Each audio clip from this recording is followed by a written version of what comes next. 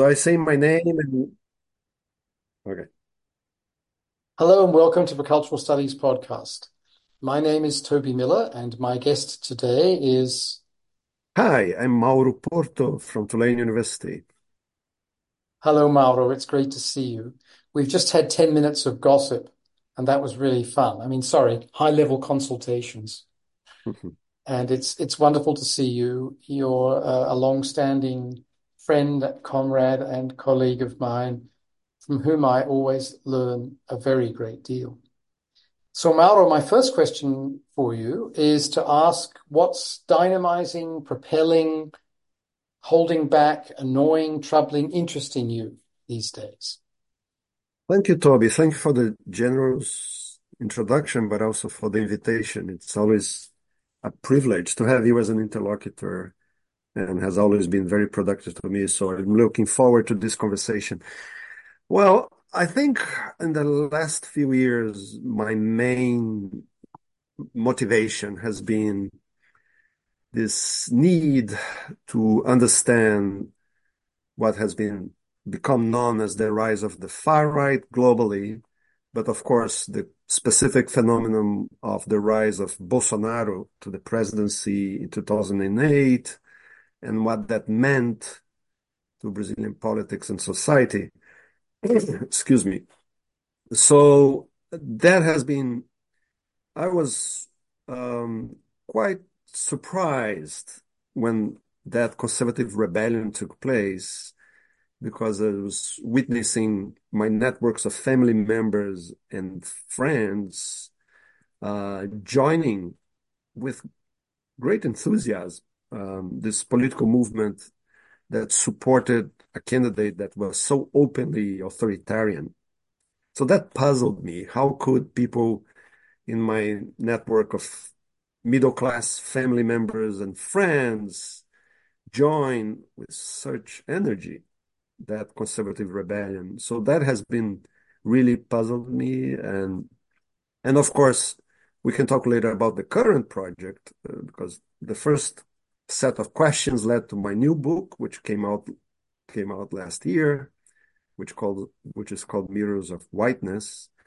And my new project focuses specifically on understanding the inequalities in Brazil. And I have found in my previous research that few institutions explain those inequalities better than the place of paid domestic work in creating and reinforcing gender, class, and racial inequalities in Brazil. So my new project is all about paid domestic work and and the centrality of that in Brazilian society.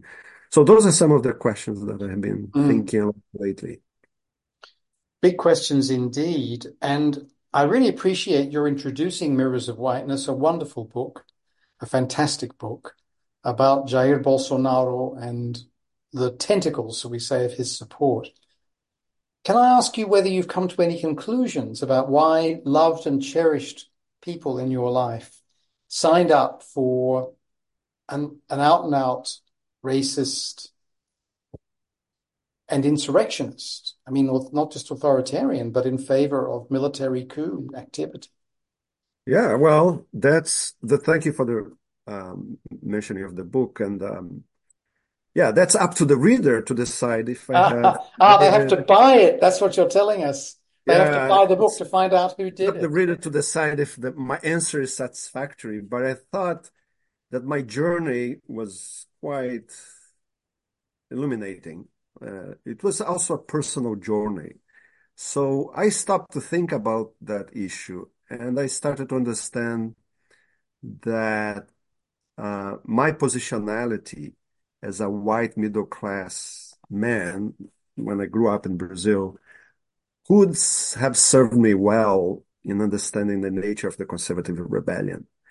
However, as the critical studies of whiteness show, right, whiteness is one of the features of whiteness as an ideological perspective is its invisibility, right? We never problematize whiteness. But I came to understand that we're speaking not, I came to understand that the key social basis of Bolsonaro's support in Brazil came from the urban traditional middle class. That was the social basis of that rebellion. And you cannot, and I came to understand that you cannot understand Brazil's middle class without understanding its intersection with racial hierarchies. So and the notion was that the point that I developed a lot in the book is that in the Brazilian case, it's absolutely impossible to separate whiteness and middle class identity, right? Class and race have intersected from the start, right? So in the process of the formation of Brazilian middle and upper classes, racial barriers have been extremely important in establishing status and distinctions and power. And what I so and and when I stopped to think about it, I started to understand why the middle class was so resentful. And that had to do with policies implemented during the center-left administrations of the Workers' Party, most notably Luiz Inácio Lula da Silva, Lula, who is back to the presidency for a third term. But in his first two terms, he established a series of policy changes that led to what I call in the book a real status panic among middle-class Brazilians. And two policies were particularly significant. One was the expansion of affirmative action for college admission that was very significant in that period. And second was the extension of labor rights to domestic workers. So these and other policy changes really generated anxiety in a social class that had historically relied on those mechanisms to reproduce itself. So until the early 2000s, the white middle class has almost a monopoly of access to higher education. That gets broken, I don't know, transformed in the 2000s. And the same with domestic workers. Since its inception, right, the urban middle classes have relied on a mass of underpaid and exploited Black and brown women, mostly, who liberated them for manual work, including the domestic tasks in their households, and enabled them to succeed professionally and socially based on the exploitation of that labor. So when those, and I use Weberian categories to describe those mechanisms as social closure mechanisms that create the middle class as a status group that comes to see itself defined by access to those privileges. When those mechanisms of reproduction, of status, are undermined by social political change, my argument is that the traditional middle class springs into action and takes over the streets in 2015 and 16, demanding the impeachment of President Rousseff. And that mass protest movement culminates with the election of Bolsonaro in 2018. So that's a big part of the argument of the book. And it's interesting here in that we might think of Lula as originally a man of the left, but mindful of what had happened to progressive presidencies in Latin America, specifically Salvador Allende in Chile, but others too, he was very careful not to frighten international financial markets in his times in office, not to frighten the United States. He focused on domestic reforms that were not about state ownership. And yet even that was unacceptable to this powerful domestic group. And I guess one element that's, I think, still true and relevant probably here about higher education is that in Brazil, unlike in, for example, the United States, private higher education, tertiary education, is actually not of very high quality and is not where the white middle class chooses to send its evil spawn. It's rather the public sector of higher education that's of high status and quality and that was being opened up. Is that fair to say? Oh, completely. One of the key structuring of inequality in Brazil, right? Institutions of that generate inequality in one of the most unequal societies in the world, right? Brazil is one of the most unequal societies in the world, is the stratified educational system. So that for a long time in Brazil, to get access to a public university, and public universities in Brazil are generally of better quality and are completely free of charge, right? They are free and of higher quality. So for a very long time, to have access to higher education, to public higher education, you needed to pass the entry exam. And if you look at middle and high schools, it's the opposite, right? The private schools, predominantly Catholic schools, offer better quality and prepare the students, position themselves much more strongly to pass the entry exams. And of course, they are very expensive, and most Brazilians are excluded from that private educational system. So this was a very unfair system where those who could, as my parents did, right, those who could put their kids in private, middle, and high schools had much greater chances of entering public universities that are completely free and of a higher quality. Uh, and this was the college diploma in Brazil has always been seen as a marker of middle class status.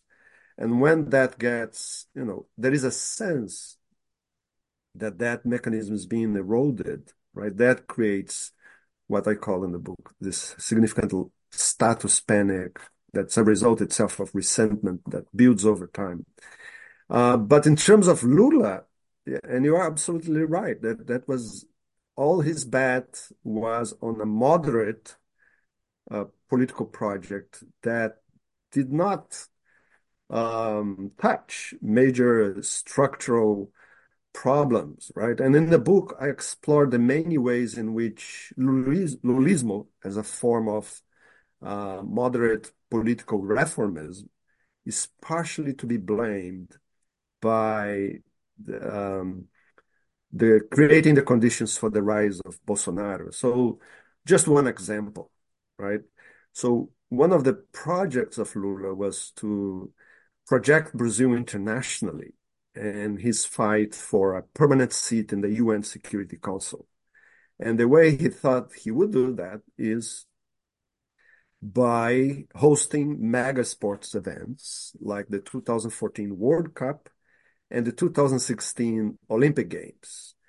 And he invested huge amount of resources and and to host these events, which were perceived in Brazil as overspending resources in a country that lacked basic means of providing good health, public education. And as we would soon learn, in 2013, you have this mass movement protesting the rise in the cost of public transportation, but also protesting the huge public investments in these mega sport events, right? There was a movement of people who were really unhappy with how the government was showing its priority in terms of pleasing FIFA and spending billions in infrastructure projects to renovate or build stadiums rather than providing decent health and education. That would culminate with the massive demonstrations of June 2013 that had a devastating impact on the popularity levels of President Rousseff. and would soon contribute to the crisis that culminated with her impeachment in 2016.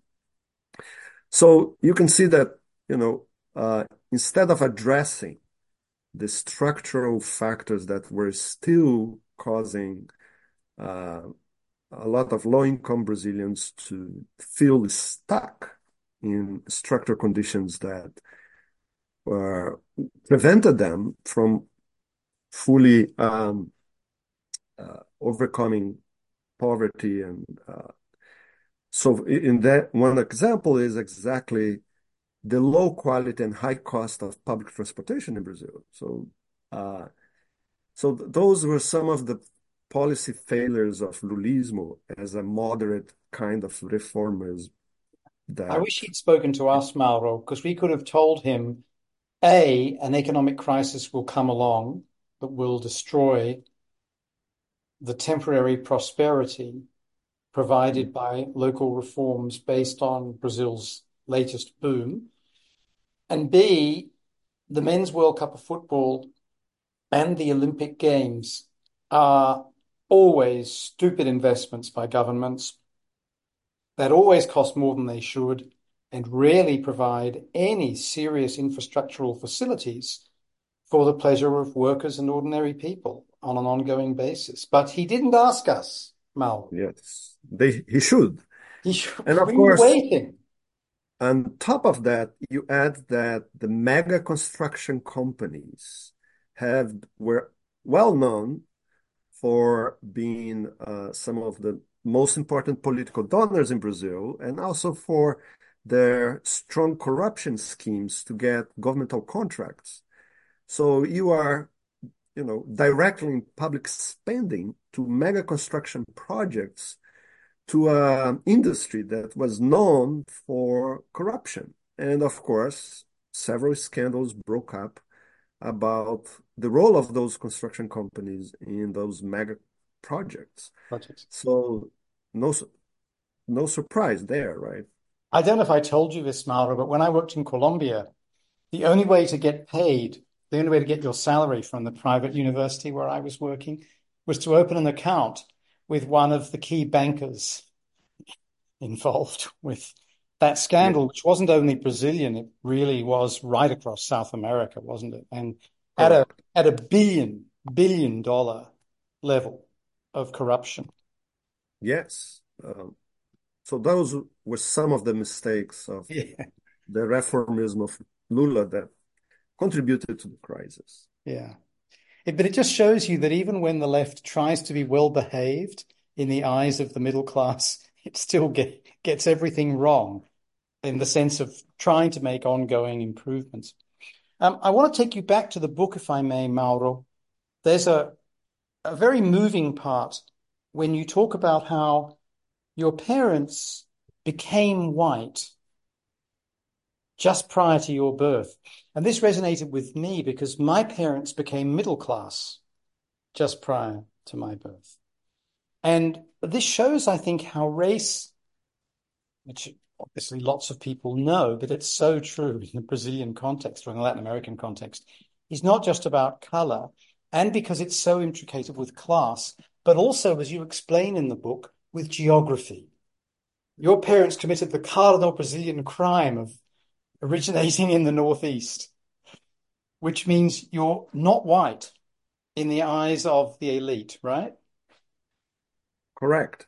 So this is very, yeah, interesting because I found when I was trying to answer those fundamental questions and developing this book project, Yeah. I found in critical whiteness studies a major source of inspiration. Mm. And Hmm. um, and those studies not only highlight whiteness as a standpoint, ideological perspective from which white people understand themselves, the others, and society at large, Yeah. but also they show that that whiteness is highly complex as a social phenomenon, as a social identity. So Patricia Pinho, for example, one of the leading scholars in whiteness studies in Brazil, speaks of degrees of whiteness, right? Mm. Mm, Leah Schuckman also identifies how class and gender differences intersect in the formation of the identity of Brazilian whites. So you're absolutely right. Uh, in Brazil, you know, you have the regional inequality of having a process of urbanization and industrialization that was highly concentrated in the southeast, and while the northeast remained predominantly agrarian and poor. So Brazil's rapid process of urbanization and industrialization that was co comparatively in global terms happened very fast. So for you to have an idea, in 1950, two-thirds of Brazilians were living in rural areas. By the 2 decades later, it was the opposite. Two-thirds of them were living in the cities.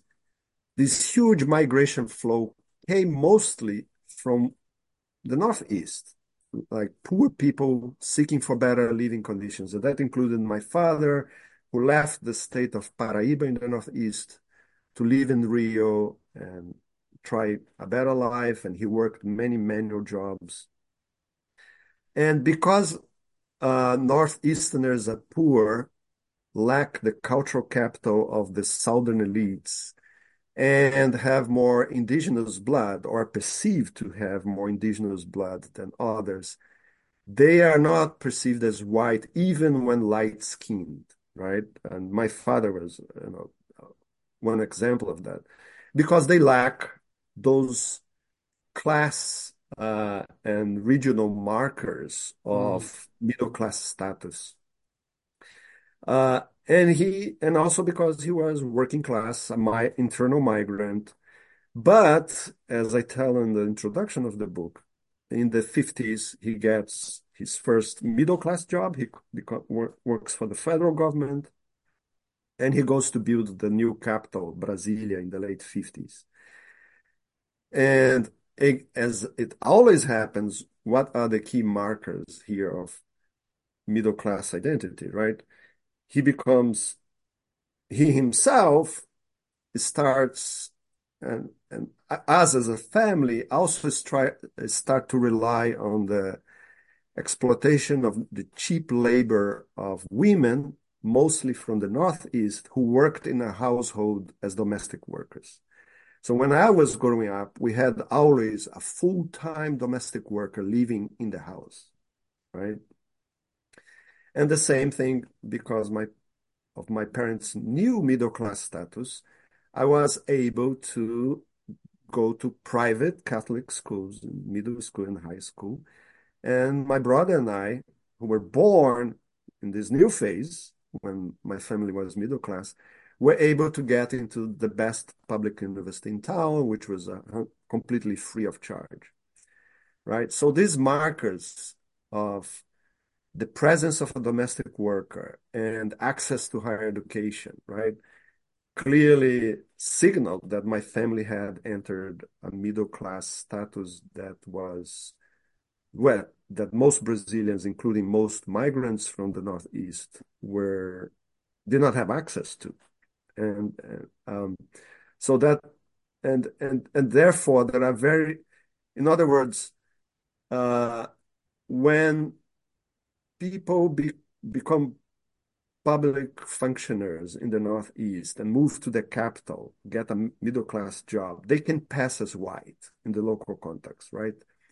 But if that very family gets a job in São Paulo, Brazil's largest metropolitan area, they will not necessarily pass as white, right?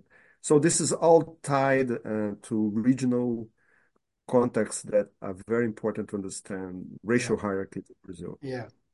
And Mauro, something we haven't touched on, but is an important part of your book, is the question of the media. You write in the book about a magazine, you write about a novella, and you write about the media in general, because amongst many other things, you're a political communication scholar. I'm now an expert on this because I started teaching it for the first time 10 days ago. So I know everything. But to celebrate my first day teaching it, I did a podcast with Lance Bennett, and I've done two recently with Michael Deli Carpini, one with him and Bruce Williams. So I now know everything, right? You know that experience of being either a week ahead of the students or a week behind. So I'm far from an expert on this, despite being paid to teach it. Tell us, if you could, the importance of the bourgeois media as reporting information factually, but also the importance of things like the novella to the rise of Bolsonaro and his gang. Yes, thank you for that question. Yeah, my recent trajectory could be seen. I have always been a political communication scholar, right? That has been the history of my work and research. However, I didn't find in frameworks coming from political communication the most useful analytical categories to understand No the kidding. crisis. And that has to be, for example, with the fact that those political communication scholars in Brazil, as one might expect, are themselves overwhelmingly white. And they themselves are middle class, and they themselves naturalize those mechanisms of social distinction that reproduce the middle class. So they all have domestic, not less and less middle class Brazilians are having the conditions to have a full-time maid, but a lot of them have their maids, and a lot of them, go to or uh, to private middle high schools and then get access to public universities and so on. In other words, a lot of the process I look in the book are not really visible, are not in the radar of Mm. traditional political Yeah, communication. yeah. And that can be expressed, for example, or communication research in general. And that can be expressed, for example, in a very popular telenovela that was broadcast in this key historical moment in Brazil, right?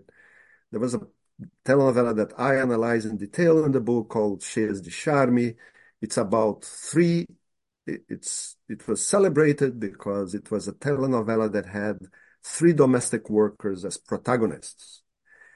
And at that point, that was 2012. At that point, a lot of scholars praised the telenovela for representing what became known in Brazil. It's a terrible term that I criticize in the book, the new middle class.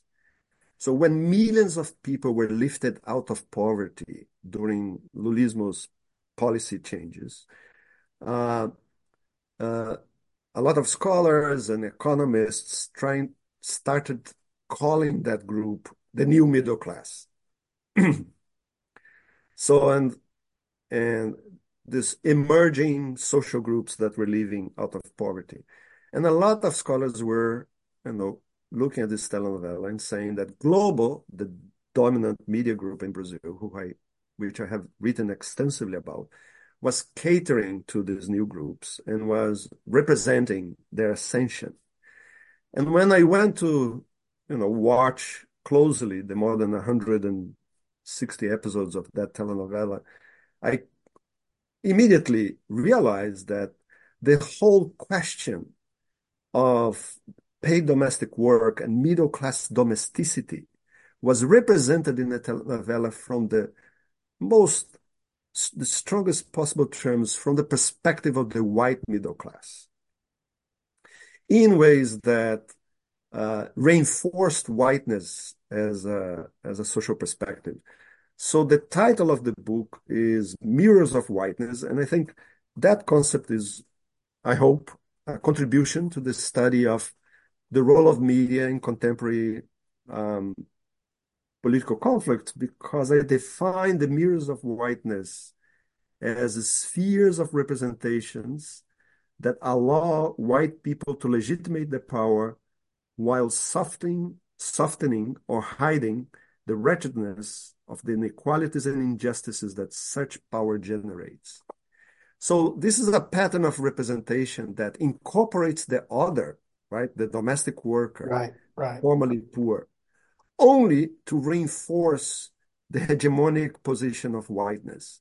And that's a point that I insist, it's not new, but I insist in the book, is that more visibility to subaltern groups can work to reinforce the dominant ideological perspective rather than to challenge it. So a lot of people miss the fact that, yes, there was this telenovela with uh, domestic workers as protagonists, but only they were represented only in ways that reinforced traditional racial and gender hierarchies, and especially in terms of race. I don't know how much you want to, you know, expand that point, but I could give examples of the many ways in which the telenovela, the ways in which the white class exploits this mass of underpaid, mostly black and brown women are legitimated by the telenovela, right? Are explained in terms that soften the role and the involvement of middle-class Brazilians in generating inequality. And one quick example is the mantra of the generous patroa, right? Or the female boss in Brazil is known as patroa. Um, so, and in the telenovela, you have these mirrors that allow middle-class people to recognize their generosity and disguise the economic and social exploitation of mostly black and brown women uh, as a generous form of employment that protects them from a destiny that would be supposedly worse if they were not employed in the houses of middle-class families. So that's one way that I demonstrate that concept in the book. The other is uh, so that was the telenovela. And then I look at news coverage of affirmative action by Brazil's most important news magazine, which is Veja. So I look at 7 years of coverage. And there again, I identify the role of the media as mirrors of whiteness, of reporting on a key social problem from the ideological perspective of the white middle class in ways that not only opposed affirmative action, but also contributed to generate major anxieties among middle class publics about the alleged negative effects that affirmative action would have to their own identity, to their own life as middle class families, right? So I thought that that concept of mirrors of whiteness was very interesting to understand the Mm. ideological role of the media in this key historical moment. Just going back to the novella for a moment, Mauro, when I read the book, I couldn't help thinking of Alfonso Cuarón's film Roma, Hmm. Mexican film, of course, that is about his childhood in the neighborhood next to where I was living in Mexico City. And uh, it is in part a story about indigenous people, as you know. He was heavily criticized for this. But the fact is, in my view, having indigenous women on screen, and unlike some criticisms, which are inaccurate, speaking their own languages, as well as the language of the invader, is remarkable because it's not something you get in contemporary or earlier Mexican cinema. So one could review it, one could regard it as repressive tolerance, per the novella you're describing, or one could say there is something here that needs to be investigated, that yes, undoubtedly involves possessive whiteness, but also is giving space to what had hitherto been invisible labor in media representations and the space for telling stories. So I'm wondering how you'd respond to that, in a sense, counter argument. Yeah, sure. I think the best tests to any analytical framework or theory is to present to it its most difficult challenges, right? Yeah. And Roma is one of them because it's a movie that I truly enjoyed. It's Yeah. magnificent cinematography. It's Yeah. beautifully done. And you are absolutely right. It's not for me to say to the indigenous Mexicans that watching and themselves on the screen is a irrelevant social change, right? When you consider how white the Mexican media is, right? And having an indigenous actress playing a social category that's marked by invisibility, right? A domestic worker, indigenous woman. It's not to me to say that that's irrelevant. But what I think it's important is to question to what extent do those same representations truly undermine hegemonic ways of seeing the world. And the problem remains that, the movie remains, even though it does some in key moments, a key role in representing the oppressive nature of domestic life um, that domestic workers have to face, it builds this very problematic equivalence. When the only intersection that you see played strongly in the movie is with gender, and you see this alliance between the patroa and the domestic worker, and the family hug at the end as a kind of representation that highlights that female solidarity, right? While not truly problematizing the economic and social exploitation by that indigenous woman, by that white woman.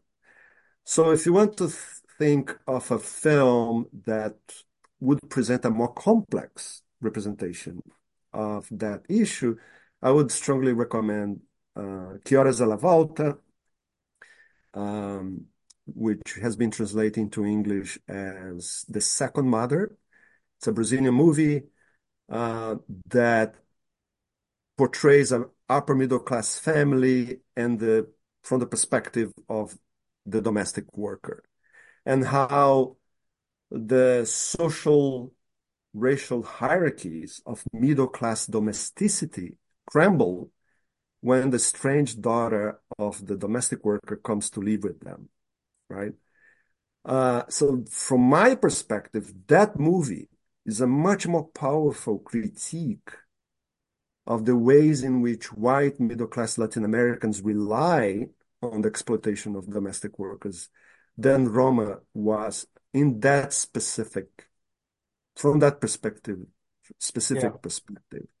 So I strongly recommend that movie, and I think it resonates a lot with my argument in the book. Absolutely. Something that this made me think of is Nuevo Orden, New Order, the Mexican film that couldn't get distribution on Mexican television. And I heard this from an insider because when it was shown to the hegemons of the major networks, they said it would stimulate a revolution and they couldn't show Yes, it. And it's when there's a fantastic wedding feast for the whitesican upper middle class, the oligarchy, and the indigenous workers at the wedding go on a bloody splurge and murder everybody who's light skinned that they can find. It's astounding.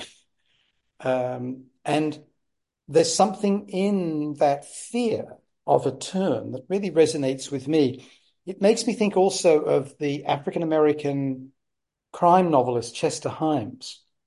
And Himes had a pair of black detectives, as you'll probably remember, Mauro, who do the work of the cops. And then in his neglected, only I think posthumously published novel, they suddenly turn around and decide to kill all the white people they can find.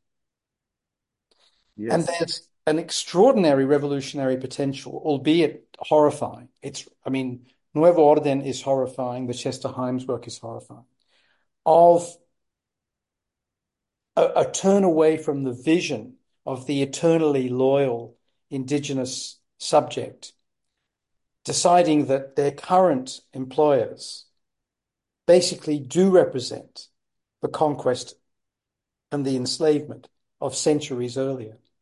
Yes. So I agree. There's a lot to be done with the figure of the loyal but somehow or other miraculously present subaltern subject. Yes. I quite agree. Yeah, since if you look at Brazilian, not Brazilian, Latin American history, right?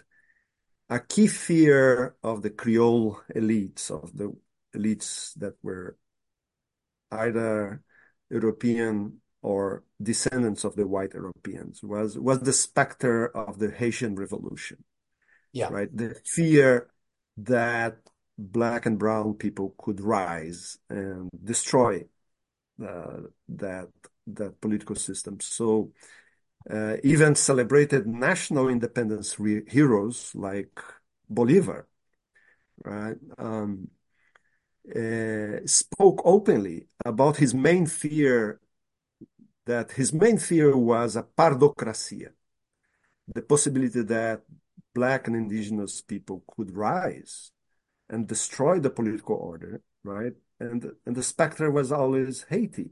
yeah, Um, and you have critical race theorists that apply the same fear to understand the contemporary processes like the rise of Bolsonaro. So you have João Costa Vargas at UC Riverside, and he wrote an article with Jaime Alves that talks about the specter of Haiti as a part of the backlash, the anti-blackness of Bolsonaro's political movement as a reaction to black ascension, right? To formerly poor black and brown Brazilians who are now occupying more spaces, who are now going to college and who are now traveling by plane, who are now eating the restaurants that the white middle class used to monopolize on the weekends, right? So we have all this relative black ascension that resonates with this historical fears that whites have about. Yeah, so I think that's key to understanding not only the history of Latin America, but what's going on more contemporarily. beautifully put. And of course, Bolivar had this idea that there would be a magical blend of the civilization of the Spanish and the Portuguese with the incredible violence and fortitude of indigenous Latin Americans. Yeah. Prof, Speaking of Bolivar, Jed, I found, some interesting letters. Uh, he has a letter at the end of his life saying that his main regret in life was to execute the black and brown generals that were accused of treason, including Padilla, the head of the Navy of the Independence War. So actually, Bolivar executed a lot of the black generals and leaders of the independence wars, and he would come to the end of his life regretting that decision and showing that yeah, well, you know what? Too little, too late. yes. But I think one of the things we will finish shortly because you're a man of many responsibilities. But a quick note for those who are not aware: often when one thinks of the slave trade in the Americas, one thinks of the British into what's now the United States. But actually, the Portuguese and the Spanish imported many more slaves, and the Spanish bought many people from the Portuguese. And really, the presence of slavery was greater numerically in South America than it was in North America. Just a point worth making. And of course, Exactly. manumission occurred in Brazil only in 1888. So sometime later than even the British stopped slaving in 1834. And of course, slaves were given constitutional recognition in the US in the 1860s. But it's very important to realize the recency of these transformations and to decenter, not to forgive, but to decenter the British as if they were the key players in this in the Americas. Yeah. Yeah, key facts here. Brazil was the last nation in the Western Hemisphere to abolish slavery formally in 1888. But also, it's estimated that about half of the human beings that were taken out of Africa to be sent to the Americas as slaves went to Brazil. Yeah. So it was a massive, and astounding uh, process of human degradation exploitation that is absolutely central to understand Brazil from the start. Yeah, So, Prof, as I say, I know you've got to go. I've got one question for you remaining, if I may. sure. As does the podcat. You can see the podcat. He is a Basque militant, albeit a Pacific one. His original name, his birth name is Chinguri, which is Basque for ant, which I think is a silly name for a cat. What do you think, Prof? Yeah, we have a similar cat at home, so Oh, yeah, we know my their personality. It fits their personality. well, my younger daughter renamed him Naranja because he's orange. Oh, ours is called Mars, which Oh, is okay. the Oh, reddish planet. yes, the reddish planet. Although many critics have argued that he is becoming more and more vanilla colored. So, Prof. Mauro, my last question is this before handing over to you so that you can add or subtract anything from what we've discussed or engage in further product placement of your work.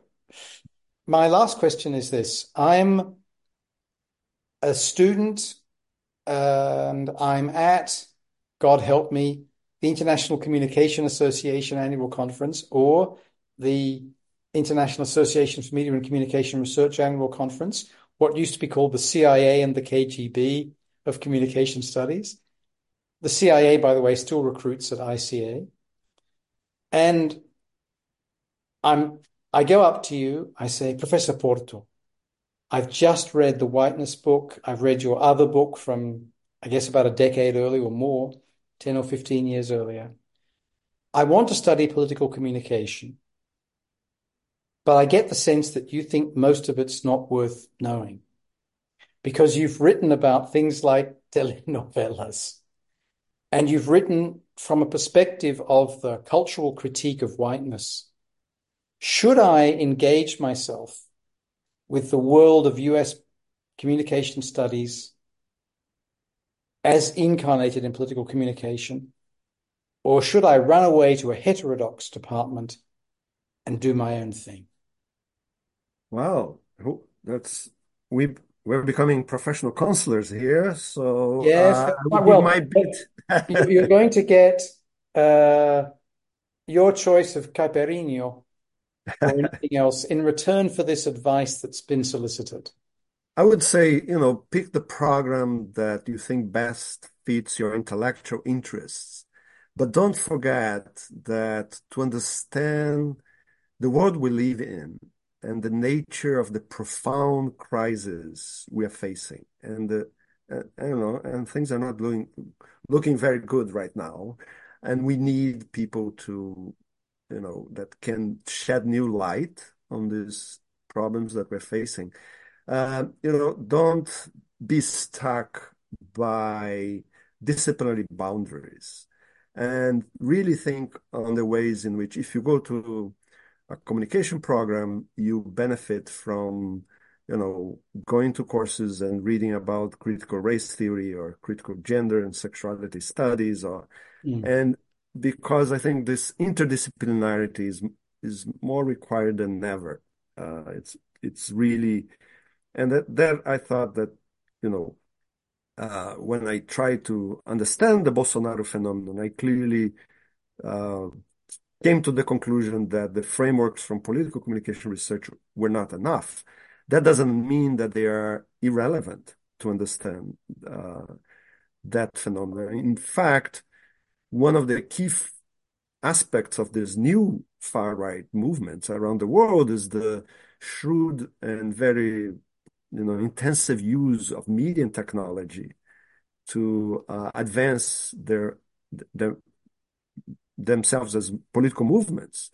And the notion that you can understand them without reference to the use of media and technology is obviously so you cannot do without media studies and new media studies, but they might not be sufficient to understand the nature of the profound crisis we are living through. Spoken like a true doctoral graduate of the University of California, San Diego Communications, and a true chair of the Department of Communications at Tulane. Yeah. And I should say, for those interested in Latin American studies, there really is nowhere better in the United States than Tulane because of the vast array of remarkable scholars operating in area studies and thinking about many of the questions that you've raised. So, Prof, are there things we haven't touched on that you'd like to mention? No, I just very briefly wanted to talk that, as a coming out of that book is now my new project, Hmm. which is emphasizing the centrality of paid domestic work in Brazilian society. And what I have been doing lately is I have been interviewing 6 domestic workers from Brasilia, Brazil's capital, over time.